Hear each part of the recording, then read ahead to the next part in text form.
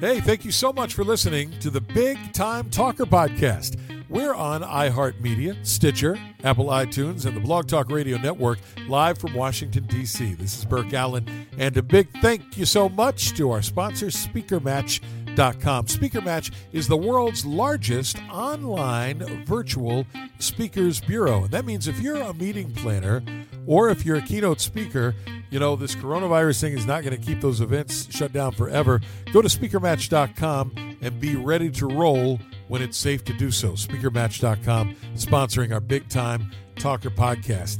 You know, it's been pretty rough sledding here in the Washington, D.C. area in the last several months. A brutal presidential campaign, that riot at the Capitol on January 6th. So we thought it would be time for some good news on the podcast, and I'm all about that. And I want to welcome in my friend Chip Rowan, who's in Alabama and is doing good work with the beautiful Rainbow Cafe. We want to talk to him about that, what it is, and how it might be applicable in your community. So hello, Chip.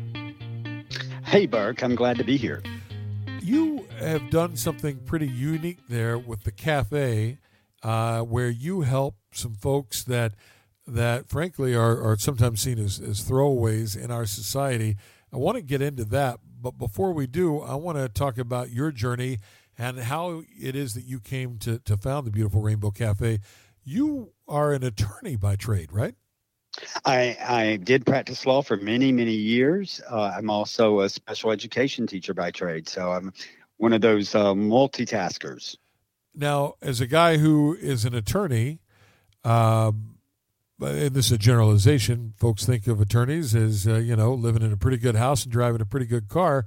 And special education teachers, as important as you are, do not necessarily get those perks of the legal trade. So what is it about being a special ed teacher that drew you in and made you say, you know what, I'm going to give up this relatively comfortable life as an attorney where I had to go to school for 8 years to do it and do something else? That seems like a big life change. Well, actually, Burke, my law practice focused on work with people with disabilities, and I was one of those lawyers who worked in the nonprofit sphere representing back in the 80s and 90s, especially people with HIV disease and other serious illnesses, and have had a lifelong interest in working with people with disabilities. So, in that way, it's not so much a big leap. It was an interest on both my law practice and my job as a teacher. Was there someone with disabilities that you met as a younger Chip that got you interested in this? Or what is it that flipped that switch for you?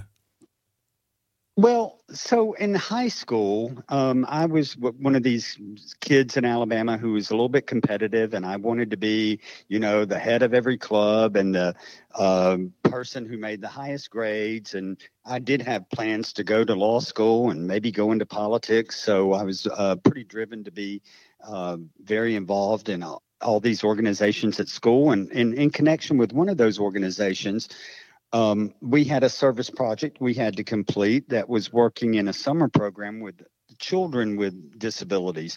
And I really was not looking forward to spending my summer doing that, Burke. But when I got in there, and like I said, it was part of an obligation, when I got in there and started working with the kids, I just was enraptured with it. It just was the most satisfying thing I had ever done. And so really from that point on, my path in life changed. We're talking to the brains behind the beautiful Rainbow Cafe. And by the way, if you want to find out more about it, visit beautifulrainbowcafe.com, beautifulrainbowcafe.com. The cafe is in Gadsden, Alabama. And I'll let you describe it, but it has been described by a mutual friend of ours as this really hip cafe in the library there in Gadsden, but the folks that really make the cafe run along with you are folks with disabilities. So paint that picture for us of the beautiful Rainbow.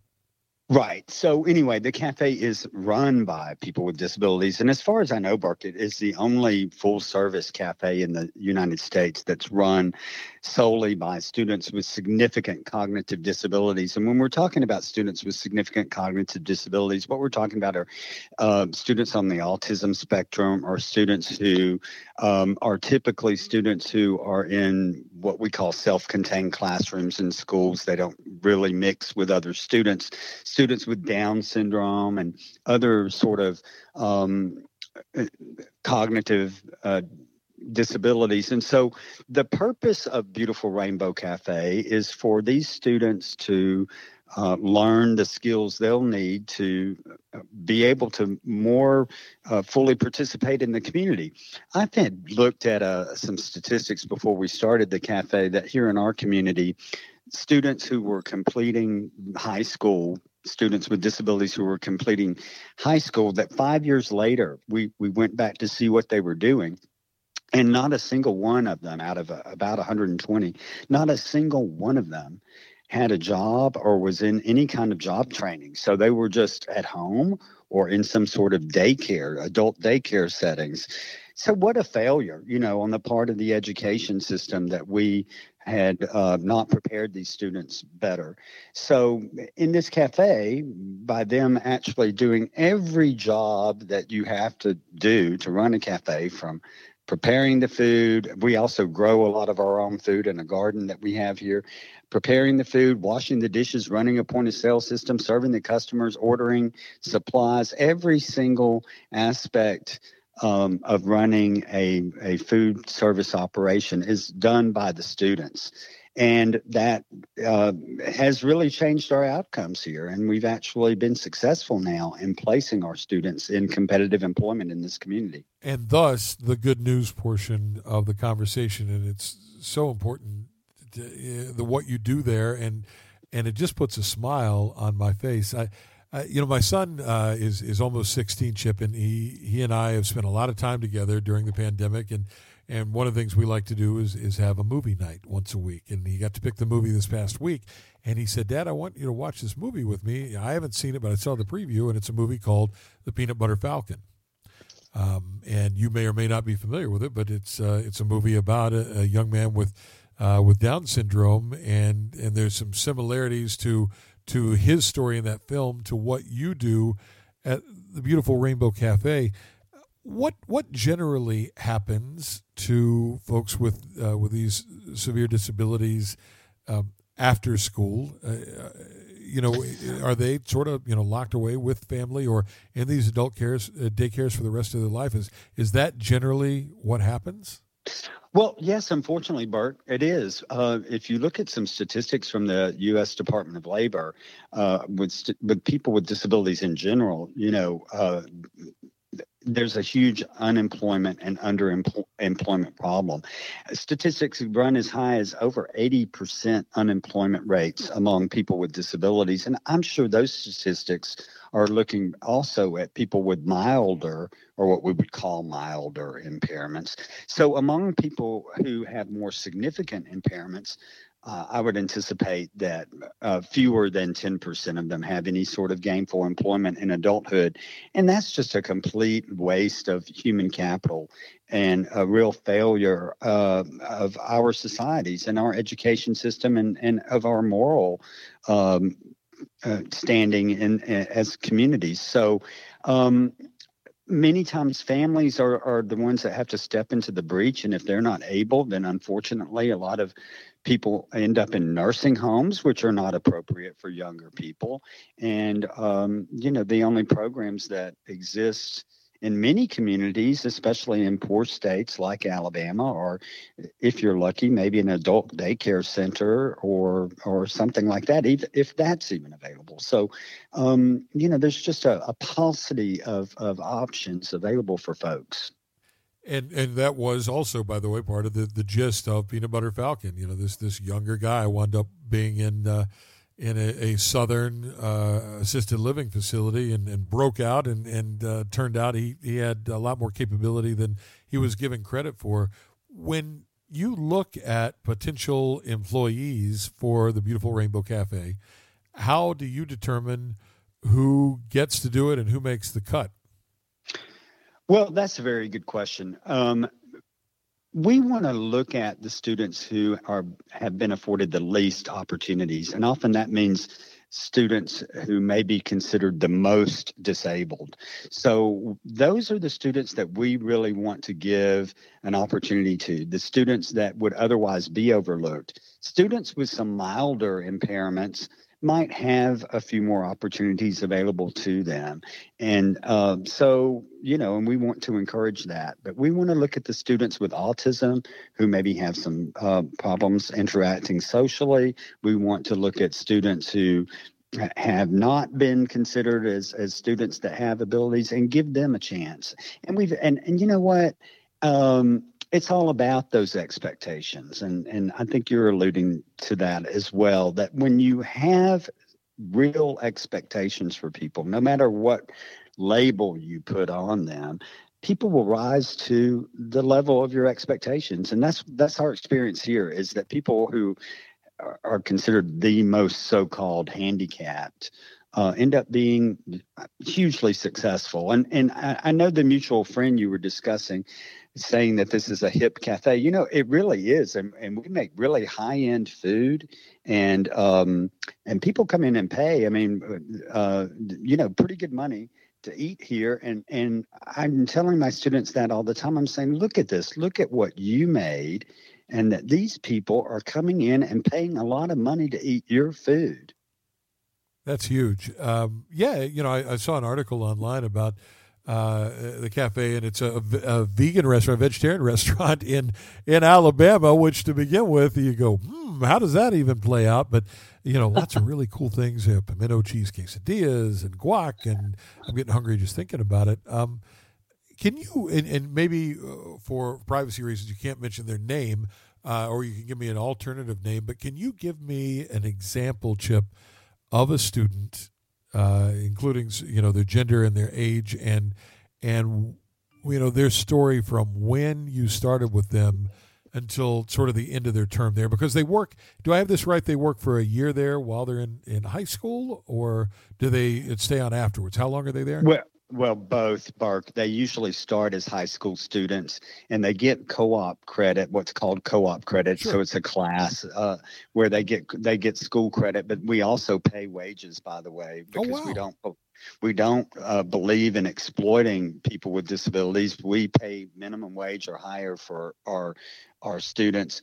So they usually start as high school students, and some of them may work with us 6 months, and we're able to place them in community employment because they've just progressed that rapidly. And others might stay a year.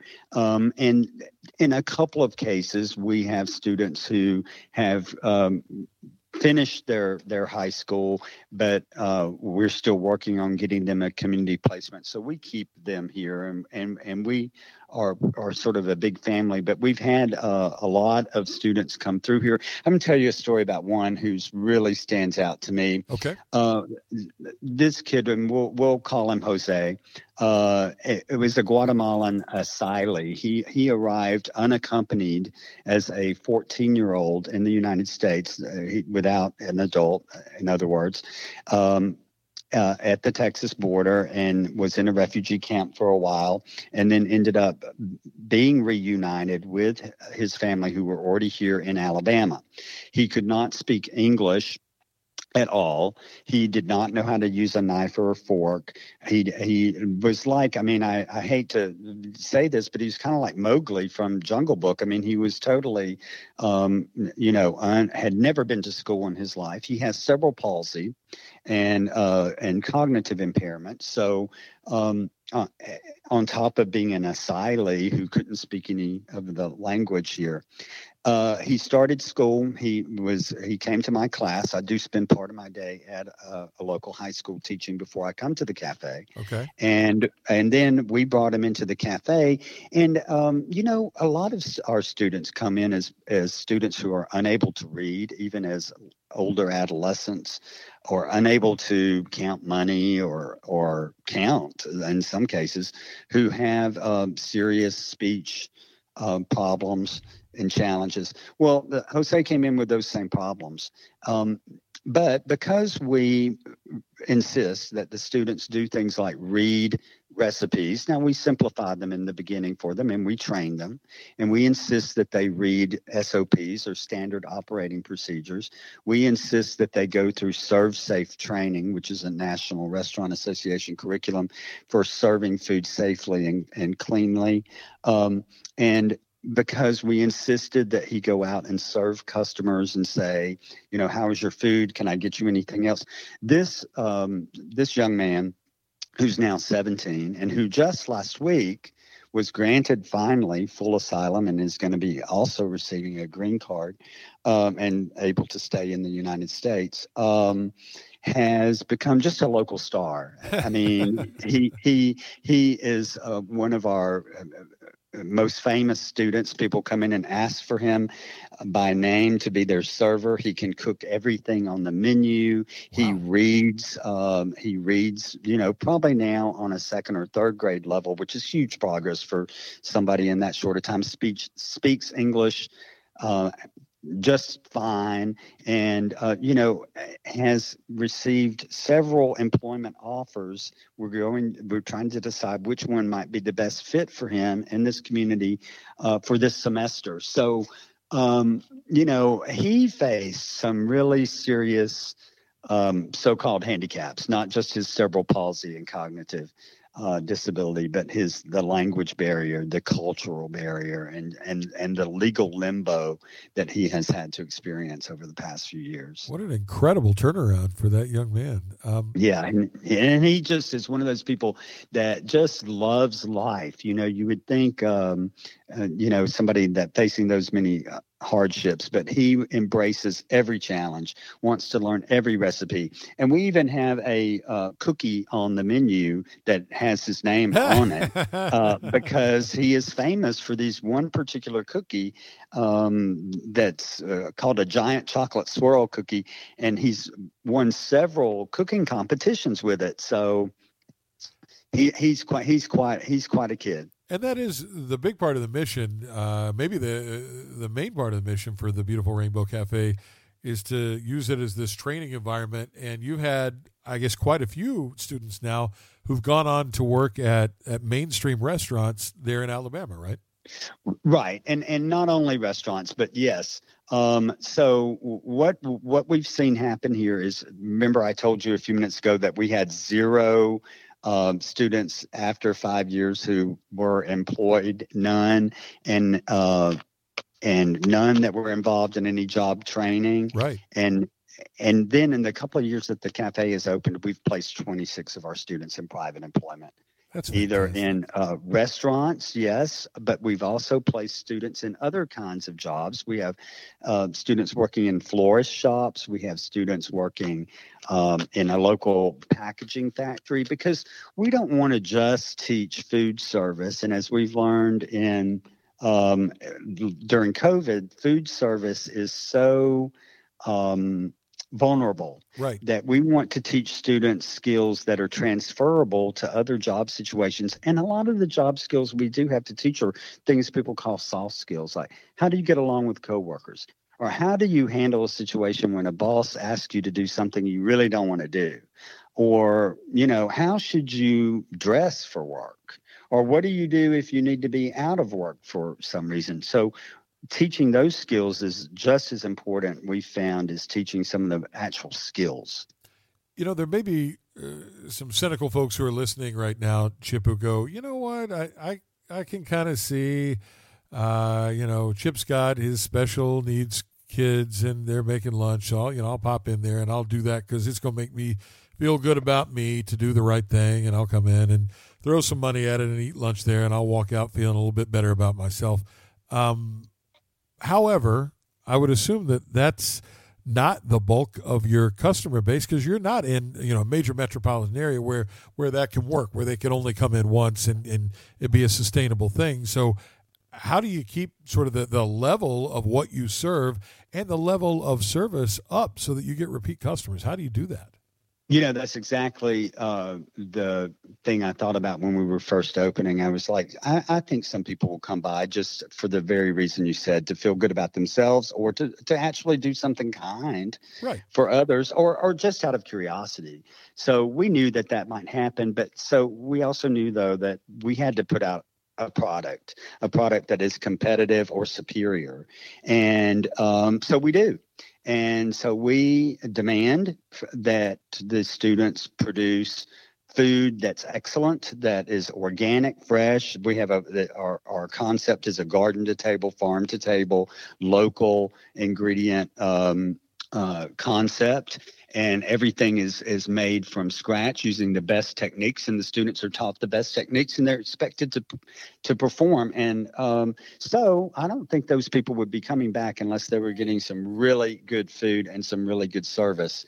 And we have an open kitchen, and our kitchen, we recently put up a glass partition because of COVID, but the customers can watch what we're doing, and they can watch and see that it's the students that are preparing the food, and that they're doing it properly, and that they're doing it safely, and that they're doing it cleanly, and they're producing beautiful products. And you mentioned our website a minute ago. We have lots of photos on our website of our food. Yep. That your listeners can go and look at for themselves and see that we produce just some delicious stuff. Oh, yeah, there's some great video and photos there.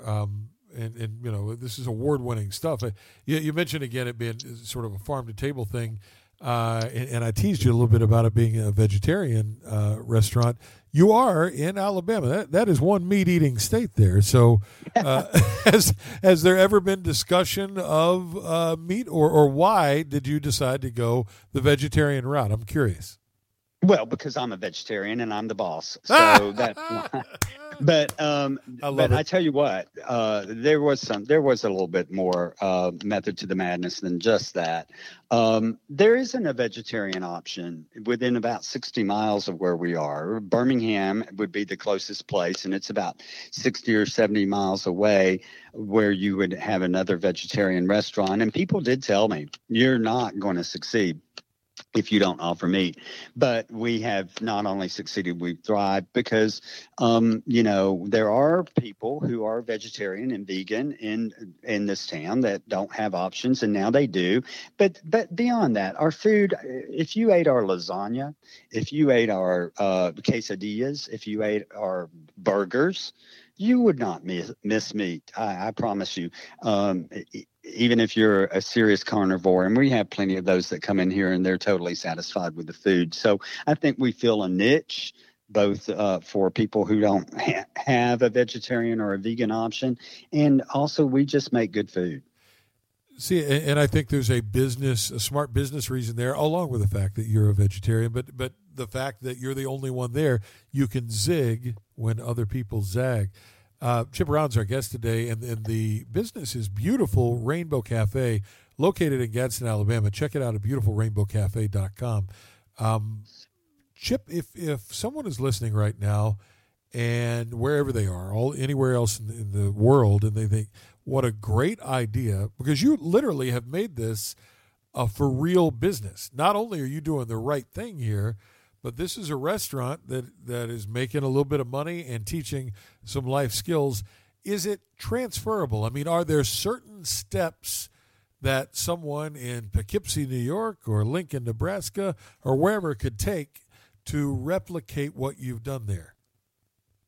Yes, I think that this concept and others that are related are completely open to other communities. I think you just have to have some imagination and some expectations for the people you're working with. You have to start with the attitude that people have ability, not disability, and you have to start with the idea that you're going to expect those people to produce something, because it is probably the most quintessential human characteristic is the desire to create something. And so people with disabilities have that same desire. So whether we're talking about establishing a cafe in a different community, or a coffee shop, which has been done in a couple of other communities, a car wash. I'm familiar with a car wash in South Florida that is primarily staffed by people on the autism spectrum. Those, I don't know if a cleaning service, you name it, whatever you might have a passion for, is something that can be taught to people of all abilities. And, you could establish a service. So, it takes a few skills, putting together resources, getting to know your community. We have prided ourselves on having a lot of partnerships with local farms, local dairies, local businesses, so that we've built relationships that offer our students employment opportunities, or offer our cafe products that we may need. So I think that making those community connections, building those partnerships, and showing to your community what people are able to do, like I said, whether it be gardening, cooking, cleaning, whatever it is, it would be a great way to address the serious underemployment and underinvolvement of people with disabilities in our communities across the country. Chip, you do this day in and day out. This is your life. You're a special ed teacher, and you run the cafe, which, do I understand this correctly? It's a lunchtime cafe, right? So that's where you are during Yes, well, we're open for lunch, but we're also open in the afternoon as more like a coffee shop. People can come in after our lunch hours with coffee or tea and have our pastries. But yes, that's how we operate. Okay, got it. So this is what you do all day.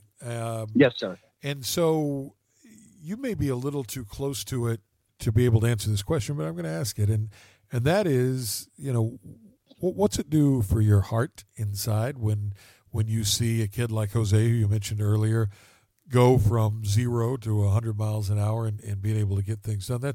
That has to be an incredibly satisfying thing. Well, you're right, Burke. I mean, I usually most days I'm busy and focused on moving us up to the next level. And, I don't often spend a lot of time kicking back and thinking about, wow, what a great thing we've created here, and how good it makes us all feel. But it is very moving to see. I know for each kid that when we get them a job and it's their first day on the job, I always go and take photos of them and make them feel real special. And those days are, I think, and maybe you feel it, and you get to see. Last week was, for this semester, our first payday. So some of our new students got their first paychecks last week, and just to see the looks on their faces and the excitement that they have, that is real gratifying. We keep our shoulder to the wheel and keep our eyes on the prize most of the time, but yeah, it's we're happy that we've made an impact in our community. You're doing great work there. I wonder, for folks that do not have someone in their orbit who has these cognitive disabilities, and look, everyone is different, completely different, but can you sort of describe what those folks are like, those young people that you work with at the beautiful Rainbow Cafe, from a personality standpoint, from a heart standpoint? Are there a couple of traits or attributes, commonalities that these special needs folks have in common?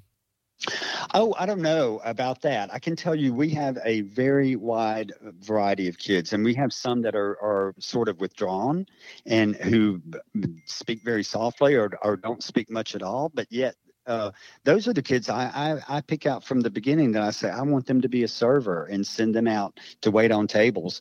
And then we have others who maybe have behavior issues, who are a little bit too active or a little bit too talkative. But what is the common thing? You asked me what is there some common characteristic? I think that the common thing is what happens when they all come together in an operation like this. They come in as very different people with a different set of personalities and personality traits.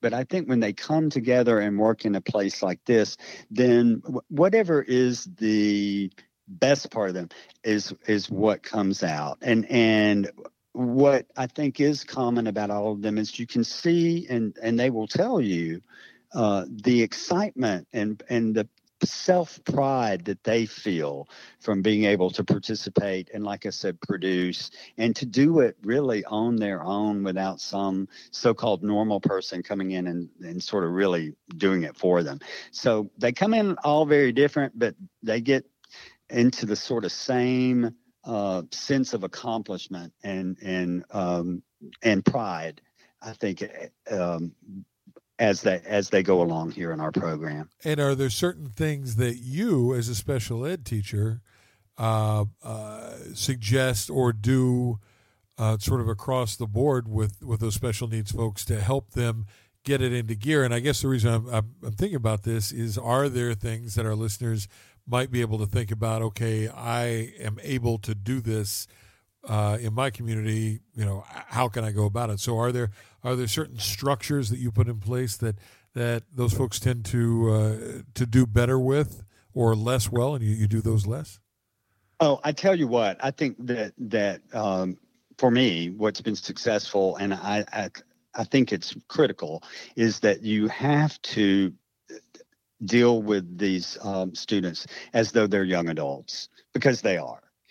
You cannot condescend to them, and you can't do things for them. You can't. I think that disables people further. I think that you talk to them as though they're a peer, right, and that you have expectations of them as though they're a peer.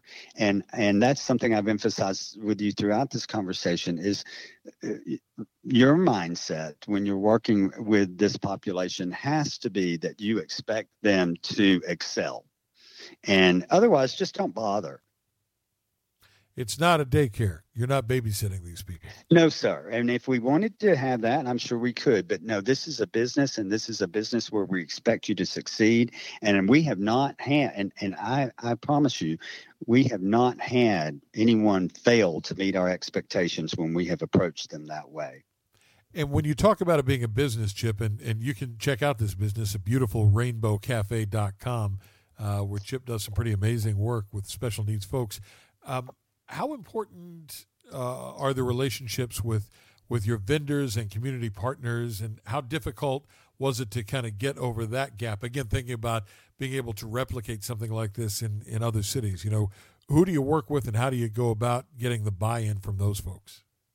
Well, first of all, I think that most people in most communities, once they're asked to help, people will probably respond, because most people are good people who want to do good things. But I think that what you should do in your community is go to the heavy hitters. We've gone to the best businesses, local ones. I think it's important to deal with people locally, less so than the big corporate, sure, chains or whatever. But go to today for lunch, we had one of the most important judges in our community here eating, and which he does frequently because we reached out to him and catered his investiture when he was first installed as a judge. And now he comes here all the time, brings his office staff, and other attorneys come here for that reason. We've gone to the best restaurants in the city and, asked to partner with them. We have gone to, the most important elected officials, the most visible faith community leaders. I think that you reach out to your community leaders, you invite them in and get them invested in it in some way. Either because they're helping volunteer, or they're hiring one of your students, or they're helping supply you with some important product, and then you are cross advertising with them on social media or something like that. Getting the local leaders involved and invested and sort of the trendsetters. We're snobby about the food, and so we appeal to food snobs, and so they then tell their friends about that. So I think those are some good ways to approach it. Is go after the important people in your community. Hit up your Chamber of Commerce, your foundations in the area. Exactly. Yep.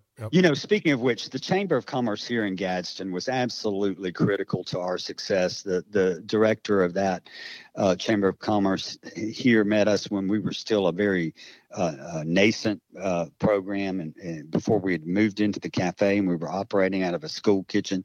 She discovered us and helped promote us, and so there are all kinds of resources. Our local community foundation has been a great resource. We're housed in the local public library, so our partnership with the public library has been very critical to our success. So it's those kinds of partnerships with community establishments that have been, I think, very important, and I think would be important to anybody.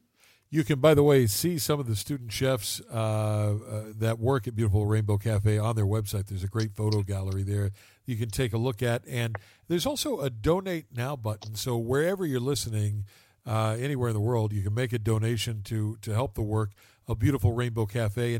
And how did you set up the financial piece of this whole thing? You obviously are a business that makes money. Are you a nonprofit or are you a for-profit business? How does that work? No, we are a nonprofit, and we're technically a program of the Gadsden City Schools, but we also are partly funded by a mix of sources, such as the Community Foundation of Northeast Alabama, the local United Way, a couple of local civic clubs, and so it's a coalition of partners that come together to fund us, and that's one reason why we're able to pay the wages that we pay. When we talk about being a business, our food operation is self-sustaining and actually does make a profit. Wow. But so we make money on the sale of food, but to do all of the training components that go into it, because we're part of the day, we're always teaching on the job, but also part of the day we take some of the students break away and go study the Serve Safe curriculum or study some skills or practice, role playing, different workplace scenarios. So to handle all of the training aspects and the other outreach aspects of our program, we get support from those various community agencies. So, Chip, restaurants, of course, one of the segments of the economy that just took it in the shorts with COVID. Yeah. Were you guys able to pivot in some way? And, was there a catering arm of Beautiful Rainbow, or do you make stuff to go for pickup or carry out, or what were you able to do, and where are you now with it? Well, so again, as a school-based program, we operate like the school system does. And during part of COVID in the spring of 2020, the schools in our community in all of Alabama closed. Sure. So during that time, the cafe was closed, and we weren't able to have person-to-person contact with students, but we continued to have a lot of online engagement. We created something called Cookie Club, so that every week we all tried new cookie recipes online. We did virtual training videos, and students were able to follow those and practice their recipes by following our Cookie Club. We also had a local food recipe every week, and we did that online as well. And we haven't mentioned this, but we do have a large garden here on premises too, where we grow our own food. And so we also did something called Cans of Sunshine, where we sent out to our students cans and seeds and soil, and they were growing crops on their windowsills. That's great. So we did that kind of stuff, Burke, until we were able to get back to school in late September of 2020. And the cafe reopened a couple of weeks after that in October. We're open now, and we're open for in-person dining and takeout. But we are operating with the And we meet and exceed the best safety standards recommended by CDC and the state of Alabama Public Health Department. Our students are, of course, always wearing masks. We socially distance them in their workplace, and of our restaurant for in-house dining is socially distanced as well. We encourage takeout, and of course, those of you who are listening to this locally can order takeout on our website. So we've put in a few physical alterations in the cafe. Like I mentioned, we now have the glass screen. You can still watch us cooking, but we have that barrier there too for people's protection. So it affected us, and it affected all of our students a lot, including those that we had gotten community-based employment. Many of them were laid off. We worked very hard with them to get their unemployment benefits while they were unemployed. But I'm happy to say now that every one of them has been reemployed either in their former jobs or we found alternate jobs for them. So we're back where we were. That's perfect. And then one last question for you is I've looked at the menu prior to our conversation. You know, you do have everything from the Beyond Meat burgers to the lasagna to the quesadillas. Do the students do everything there? Do they do all the food prep and the waiting on the customers and run the cash register? Or are they essentially just, a couple of students that are up front as the face of the thing, and then there are other, workers that do the heavy lifting? Oh, no, we don't have any other workers. They do the work, and people ask me, oh, my God, are you going to have your students using chef's knives and food processors? That's exactly where I was going with this. Ovens and yeah, they do. We teach them the technique, but then they're expected to operate any kind of restaurant equipment, knives, they run the dishwashers. We don't have any other workers. I'm their teacher. You're the worker. And I have a paraprofessional and who works part of the day with me helping instruct, but they are the staff at the cafe. The students are. It's an incredible program, and I can't encourage you to go more strongly if you happen to find yourself in and around Gadsden, Alabama, to visit beautiful Rainbow Cafe. And wherever you're listening today, hop online now and go to beautifulrainbowcafe.com, beautifulrainbowcafe.com. Make a donation, do the right thing, and you can also find a phone number and email address there to reach out to Chip, and maybe he can give you some insight on how to spread this special kind of love into your community as well. Chip, thank you for spending some time with me today. Best of luck with the cafe. Oh, I would love to see you come and have a meal with us, Bart. Listen, I don't pass up a lot of meals. So, I may have to, sample 3 or 4 things just for the good of giving you a nice review. You got to try those cookies I mentioned, and we've got a killer carrot cake right now. I potentially may have to be wheeled out of there after I have some of the quiche and the omelets and on and on and on. Chip, thank you so much. Best of luck with the cafe, and thank you for spending time with us today. Thank you, Bart. It's the beautiful Rainbow Cafe in Gadsden, Alabama, doing good work, doing God's work there. Hey, thank you for listening wherever you are, whatever you're doing. Thank you to SpeakerMatch.com, our sponsor of the Big Time Talker podcast. Now, go out and make it a great day. Bye, everybody.